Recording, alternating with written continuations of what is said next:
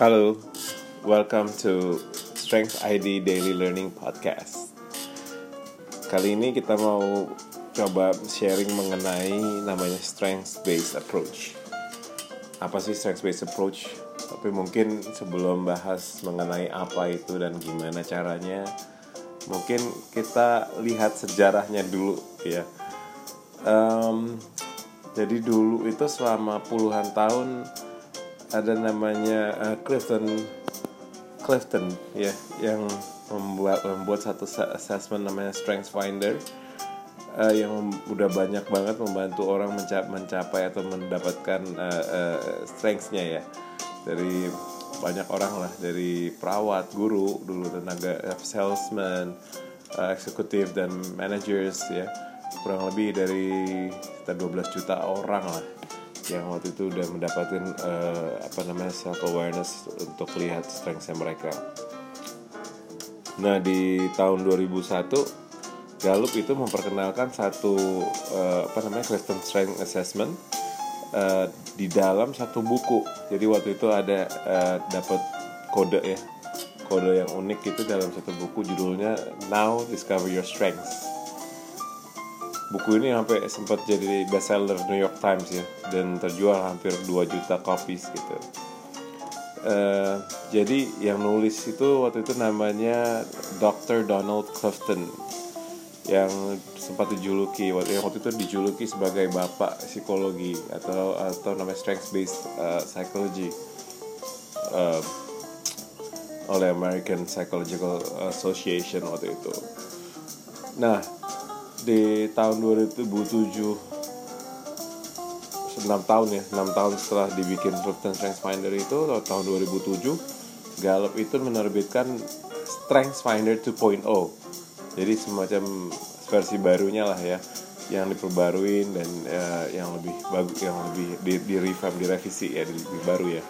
Dan waktu itu buku ini menjadi salah satu bestseller Wall Street Journal gitu. Soalnya sehingga sampai saat ini buku ini udah terjual sebanyak lebih dari 4 juta kopi, dan sempat disebut buku terlaris Amazon di tahun 2013.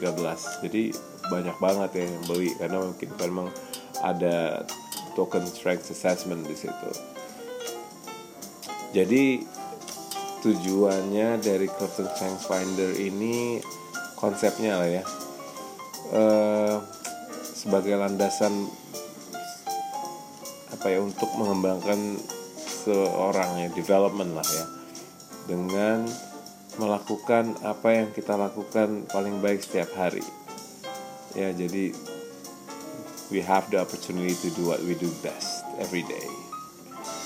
Nah, strengths ini sebenarnya adalah satu perpaduan ya, yang unik dari bakat, pengetahuan, dan keterampilan yang dimiliki setiap orang.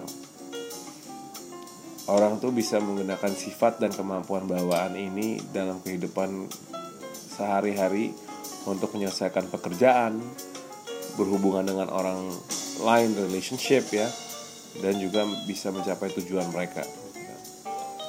Tapi sebagian besar orang nggak tahu artinya strength itu apa, atau mereka nggak memiliki kesempatan untuk menggunakannya untuk bisa mencapai apa yang dia inginkan.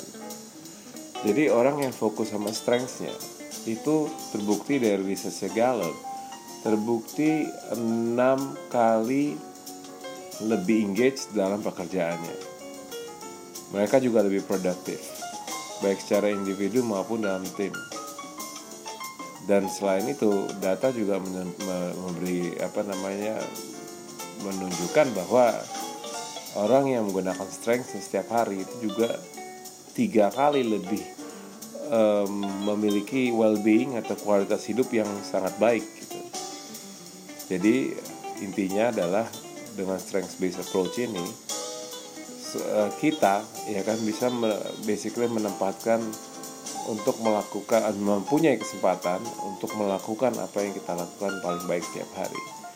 Jadi itulah mungkin kurang lebih kenapa kita menggunakan pendekatan strength based dalam apapun yang kita lakukan, baik itu coaching, baik itu membuild culture dan lain-lain. Ya, mungkin next time kita ada kesempatan lagi, kita bisa bahas lebih lanjut mengenai strength based approach dan gimana caranya kita menerapkannya dalam pekerjaan kita sehari-hari. Thank you so much.